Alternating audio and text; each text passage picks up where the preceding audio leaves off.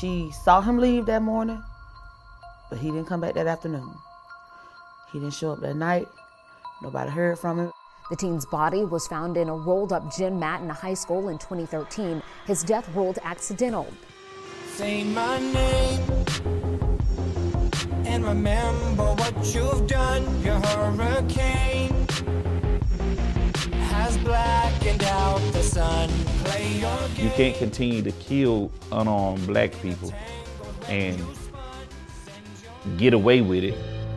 But if Kendrick did die of an accident, how, with all that distrust, how could you even ever show that? But then on the flip side is they didn't treat it like it could have been a homicide. Lowndes County Sheriff Ashley Polk announced officials were reopening the investigation. Only angle is to find justice for my son. You are currently listening to Ashes to Ash TV, Season 3, The Investigation of Kendrick Johnson, Episode 8, Proof of Trauma.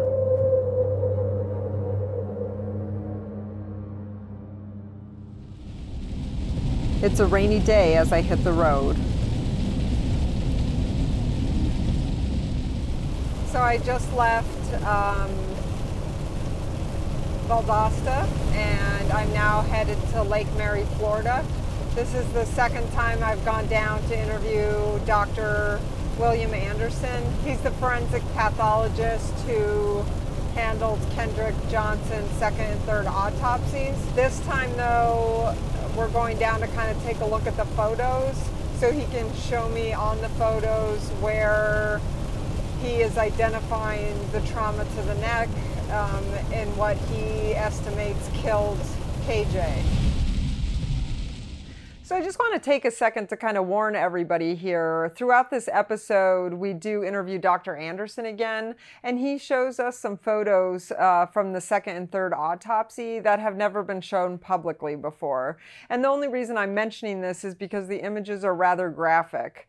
And I like to be really respectful of the victims and their families in any of these cases that we're working on. So on some of the photos, we did blur out as much as we possibly could, so that you could still see the areas of injury that we're talking about or other evidentiary things that we wanted to showcase. I do think it's important to showcase the photos, though, because I think it helps show the type of evidence that is coming in that lends credence to the fact that he was murdered. So that is why we think it's so important to still show these images. But we do just want to warn you that they are very graphic. And if you're somebody who's triggered by that or has a hard time looking at images like that, we really respect that. So we will do a little countdown, which you'll see at the bottom of your screen prior to the graphic images showing up on screen. So you have a moment to turn away, and to identify when the image is gone, we've included a little beep, which you'll hear here. So when you hear that beep, that means the images are back off the screen. The images do appear 3 to 4 times throughout the episode, so really keep an eye out for those countdown banners if you're having a hard time looking at those images, because they are extremely graphic. So I just want to give everyone a heads up. We do have permission to use these photos. I would never use photos that we had not gotten permission to use from the family. So we do have their permission. And through that, we'll just try to be as respectful as possible so that we don't, make anyone have to look at something they'd prefer not to.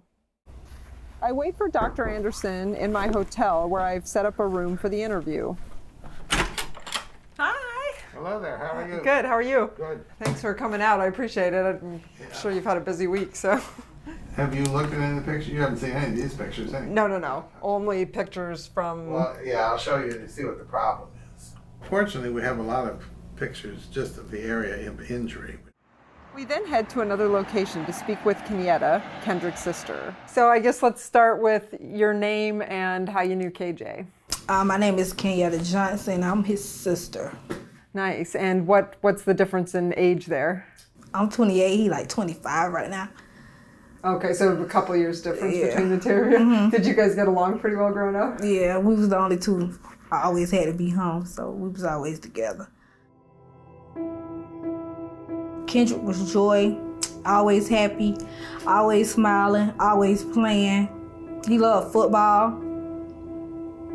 He loved Lowndes High. He loved his friends. He definitely loved his family. Just all around a good kid. He was pretty social. He was popular in school. Everybody liked him. Yeah. And how about? Thought he was cute. Oh, he was cute.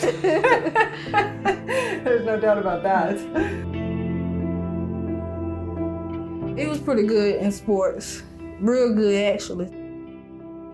Do you think he would have gone on if he was still alive to actually do that, maybe professionally even? Yeah, he wanted to go to the NFL, so yeah, he was probably gonna do that. When you guys were in school together, were you 2 years ahead of him in school then? So if he was a sophomore, you were a senior? Or? Mm-hmm. Okay. And did you guys often interact at school, or did you not really see him? I know it's a big high school, so. No, I seen him all the time. Like, we'll meet with each other between classes and stuff like that, so. So can you tell me about the night when he first didn't come home? And I know Jackie around midnight started to get super concerned. Well, I wasn't living with my mom at the time. So she called me and told me to like come to her house. And I spent the night over there. So once we got up like the next morning, we went out to the school. Yeah, she called me like 2 times. At first, she was just asking me like, had I talked to him? Because he would always call at least me or my dad, like if he was gonna be staying like after school. So I told her I didn't. So as it got like later, she ended up calling me again. And then that's when she was like, come to the house. And he still hadn't showed up. So I just ended up staying the night with her. Did you at that point think that, I mean, obviously no one could have thought probably what happened to him happened, but did you even think that, were you like, well, no, he must just be out hanging out with friends or something? Or did you kind of have a sense that something wasn't right? I don't think I really even thought like nothing. I definitely didn't think like something had happened though. I know I didn't think like that at all, so. The body of 17-year-old Kendrick Johnson was found rolled up inside a gym mat in his school's gymnasium back in 2013. Local authorities believe Kendrick died while trying to reach into the mat to retrieve a pair of sneakers. His parents, Jacqueline and Kenneth Johnson, say Kendrick was murdered. There's no way my son would have tried to get up and get in a mat. His shoulders wouldn't go in, first of all. Back with Dr. Anderson, we start to review.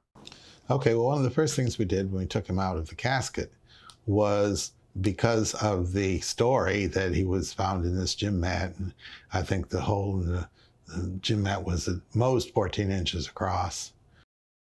We obviously needed to know, how big this kid was. Mm-hmm. And so as you can see in the ruler here, as we did, just document the ruler. You can see it starts here and goes across, and that is 16 inches. Well, that's bigger than the hole. Yeah. So there's essentially no way he's going to get into that gym mat through that hole. Absolutely. And this apparently, these measurements had not been documented earlier, even though they knew that this supposedly had gone into the gym mat.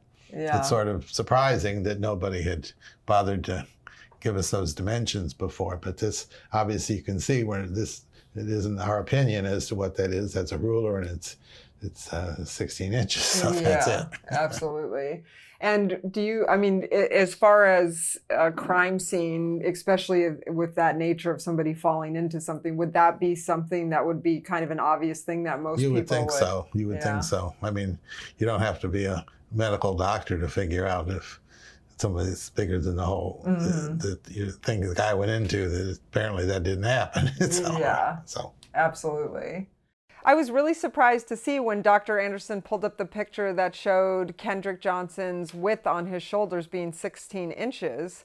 This is really important information for us to have because we'll be doing testing with the mat and inside the mat. So knowing that shoulder width is going to be important to understanding if someone could slide into a hole and what that would look like. I never really thought to ask about the width of the shoulders because every news source I had seen up to that point had only identified it as being 19 inches. His shoulders are 19 inches wide. Squeezing his 19-inch shoulders. His shoulders are 19 inches. But the kid himself, his width was 17 inches.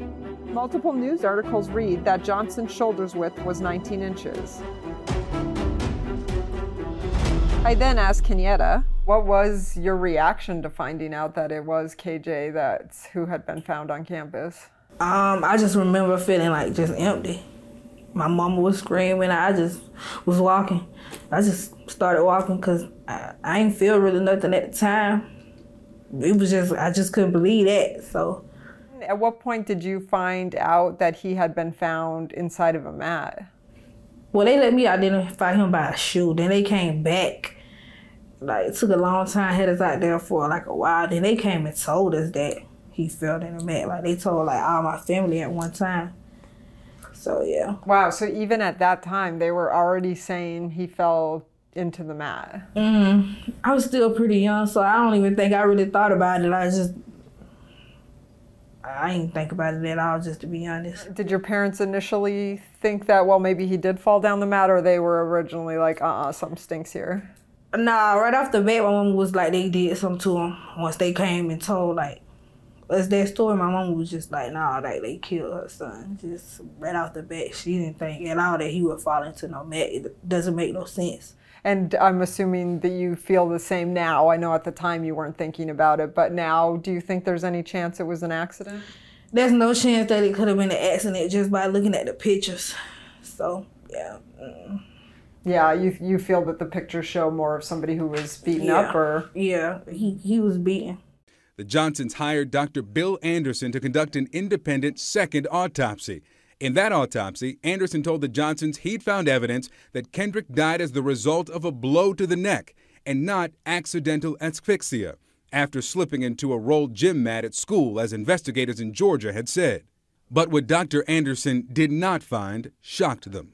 When we got the body for the second autopsy, that organs, the heart, lungs, liver, etc., were not with the body. The brain? The brain, they were all absent. Every organ from the top of Kendrick's head to his pelvis gone. And then we opened him up and we found out there's no organs.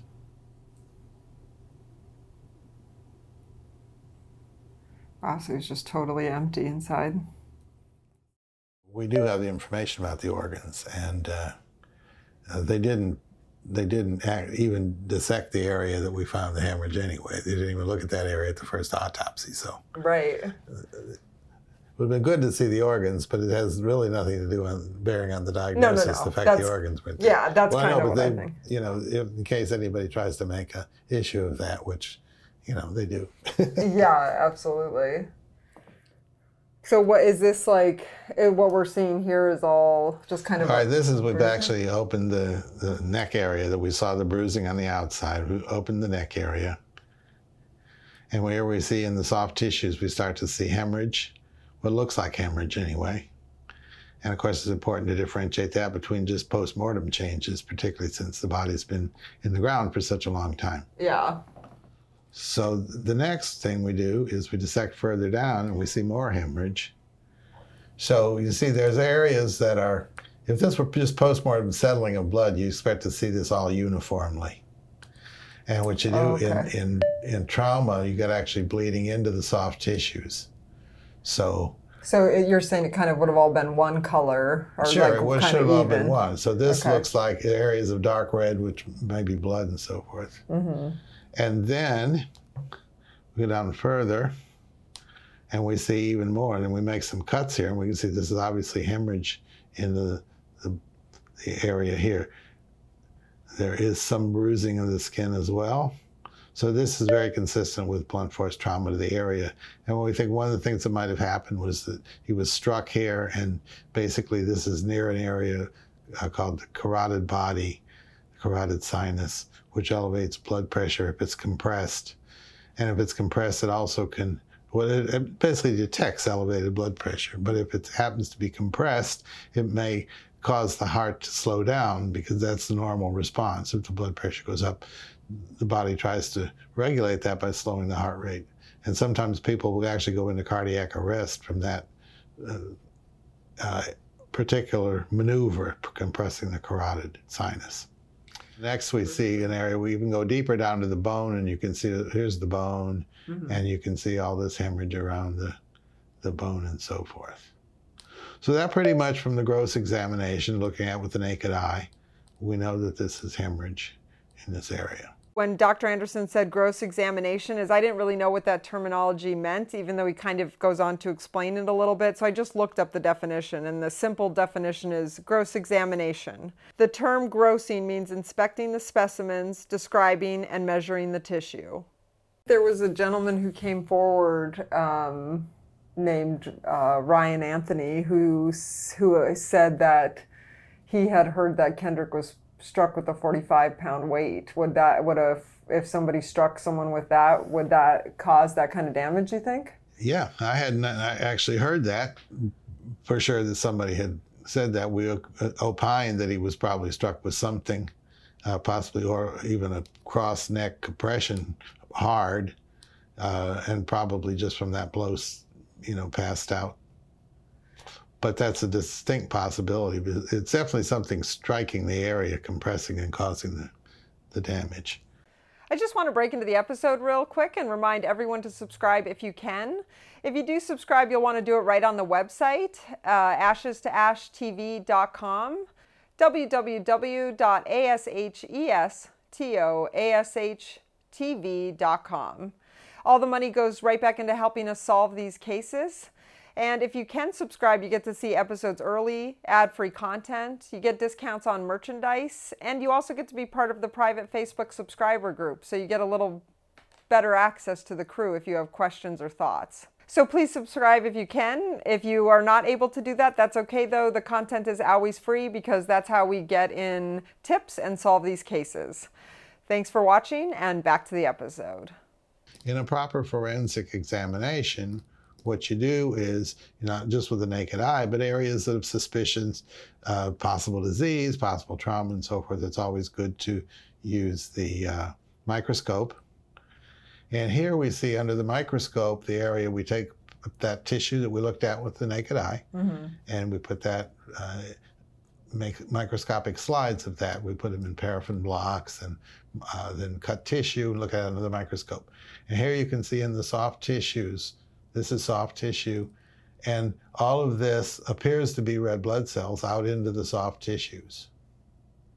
So this basically confirms that we have this material which appears to be red blood cells, although because of the time period and so forth, it could be confused with, just regular breakdown of protein and so forth. So what you want to do is you need to prove that these are red blood cells out into the tissue, because if they're in the tissue, that means it took place while blood pressure was there, because the beating heart pushes the blood pressure, and that pushes the cells out into the soft tissue when you have injury. Okay. The injury to the blood vessels and so forth. So now these are special stains in the microscope that pick up certain things. We use that all the time in biopsy specimens to look for things like bacteria, the presence of abnormal white cells, red cells, and so forth. Well, this is one for hemoglobin. Okay. And now we can see here is the staining of hemoglobin is out into the periphery as well. So that basically proves that these are red blood cells into the soft tissue. So that essentially confirms the fact that this is pressure-induced hemorrhage while the person was alive, and that is red blood cells, and that makes it consistent with a diagnosis of trauma causing that. CNN reports. The coroner, Bill Watson, says that law in Georgia is that the coroner is to be called immediately once a body is found. We checked, and that's true. Kendrick's body was found at about 10 a.m. He was called at about 2:45, and he says that once he arrived, the body had been moved. Well, the body was so badly mishandled that contamination is always a problem. When you don't put a body in refrigeration over a 3-day period, when you're supposed to. I mean, I think, what was the reason he said, well, the refrigerator wasn't working? Well, they got him up to Atlanta, or where did they do the autopsy, in Atlanta? I thought Macon. They did Macon. Well, they got him up there after 3 days, so they could have gotten him up there after 2 hours, presumably, right? The roads were still open. I would think it would be a priority to do that, I would think so. Unless something crazy was happening. But Kenneth said he even thought it was on a warming cycle. Have you ever even heard of a fridge that would do that? No, you wouldn't warm it, but it'll obviously So most likely it just wasn't on. It wasn't that. You couldn't Yeah. heat anything in those. No, but you wouldn't fridges. have to in a refrigerator if you just keep it closed. Right. It's going to heat pretty well by itself. You Oh, don't yeah, have to do absolutely. a whole lot of heating No. to get him in this position.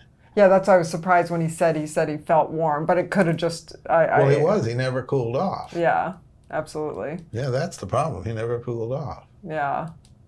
CNN continues with its report. Let's talk about this paramedics report. You have a copy, I have a copy. Yes. And let's start with this element of bruising of the face. Now, the family says they were told there were no bruises, no signs of foul play, but the paramedics report says that there was bruising noted on the right side of his jaw. It does. And what's interesting is when you look at the autopsy report, there's no mention of any bruising.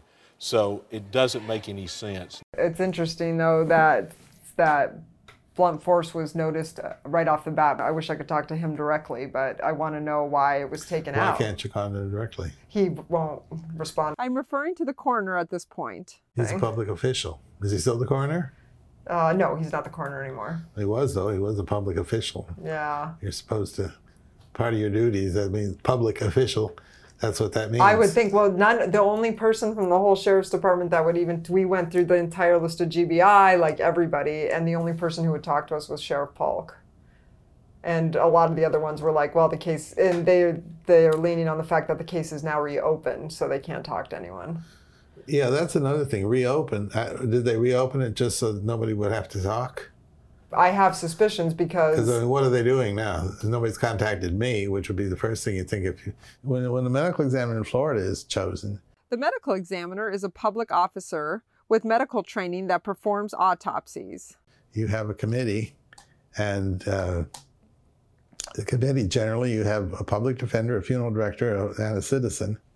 And then you have all the police chiefs, all the sheriffs that are all within your jurisdiction. Mm-hmm. A couple of detectives. I mean, there's the few lay people that are actually, they're not police officers, they're the state attorney. Yeah. And assistant state attorney from each.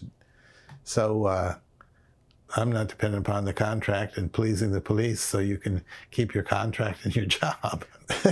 You gotta please those people if you want to keep your contract. No, absolutely. And I think that's why it frustrated me, because I want Sheriff Polk to look at this and explain why he doesn't think this is real. Well, we've got the evidence. I mean, you know. Yeah, that's. And when the feds looked at this, they got another pathologist and he agreed with me. So. Yeah. Yeah, that's what's crazy. But the feds aren't putting any pressure on Lowndes. Well, no, but not that. But I mean, they got another pathologist, and they agreed that this was. So we have Dr. Fierro agreeing, and this other pathologist agreeing. So, and we got the tissues. I mean, he can look at it and send them to somebody else if he wants. But yeah, how do you explain the bleeding?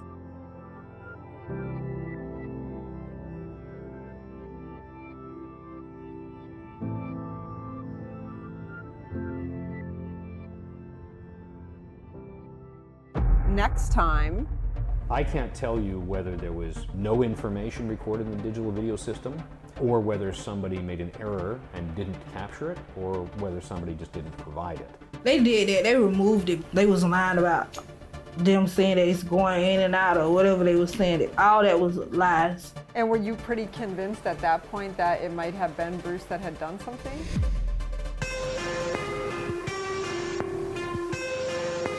Ashes to Ash is created by Ash Patino. Associate producer, Kate Giordano. Edited by Jenna A. Bush. Crew, Bree Blankenfeld. Title music is the song Bones, performed and produced by 8 Graves. Web design for Ashes to Ash TV website was done by Second Melody, secondmelody.com. To subscribe and get commercial-free content, early access to episodes, uncut interviews, and discounted merchandise, please go to the website, ashestashtv.com. www.ashestashtv.com to become a member. To follow us on Facebook, go to Ashes to Ash True Crime, and on YouTube, Instagram, and Twitter at Ashes to Ash TV. If you have a tip, please email us at ashland57@gmail.com, ashland57@gmail.com. We can keep you anonymous. If you know of illegal activity involving this case, please reach out to your local law enforcement.